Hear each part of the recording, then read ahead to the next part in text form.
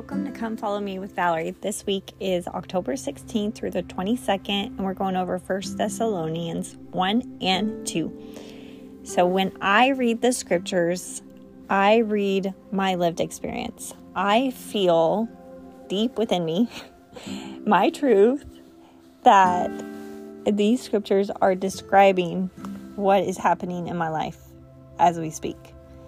Because tomorrow I am starting to volunteer at the library, and I feel like I have turned from idols, and now I am serving a living and true God. So I'm going to read 1Thessalonians 1 verse 8. For the word of the Lord has sounded forth from you, not only in Macedonia and Achaia, but in every place your faith in God has become known, so that we have no need to speak about it.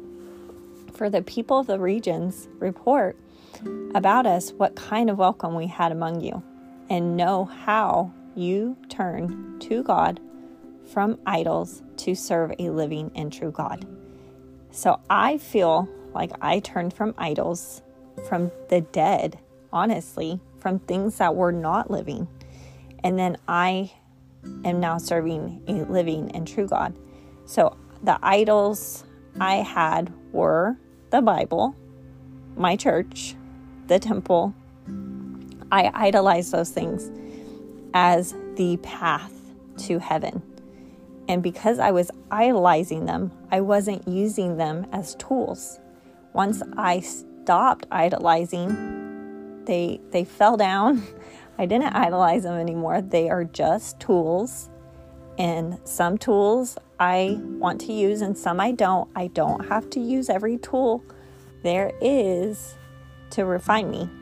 I can pick and choose what tools I want. I don't have to use all the tools. And so I started using those items as tools instead of idolizing them.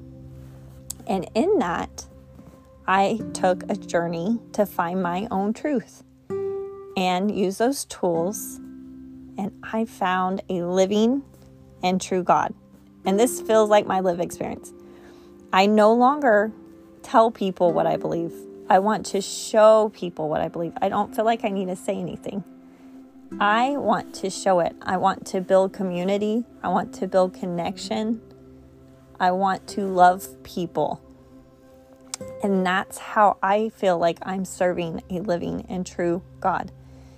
And this Sunday, today, I went to church, and I go for community. I go to build the kingdom of God, which I believe is building community. So I go and they start talking about your truth, my truth, and how people just say that so they can believe whatever they want. And I felt so disconnected. And I came to church to find connection. I felt like they were throwing stones at me. And I came to love these people.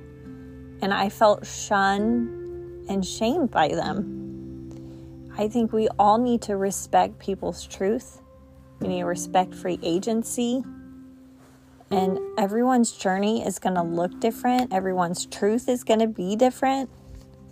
But we need to love people, whatever they believe, whatever their truth is.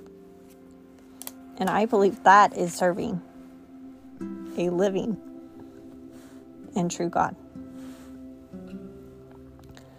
Anyways, I think that's all I had.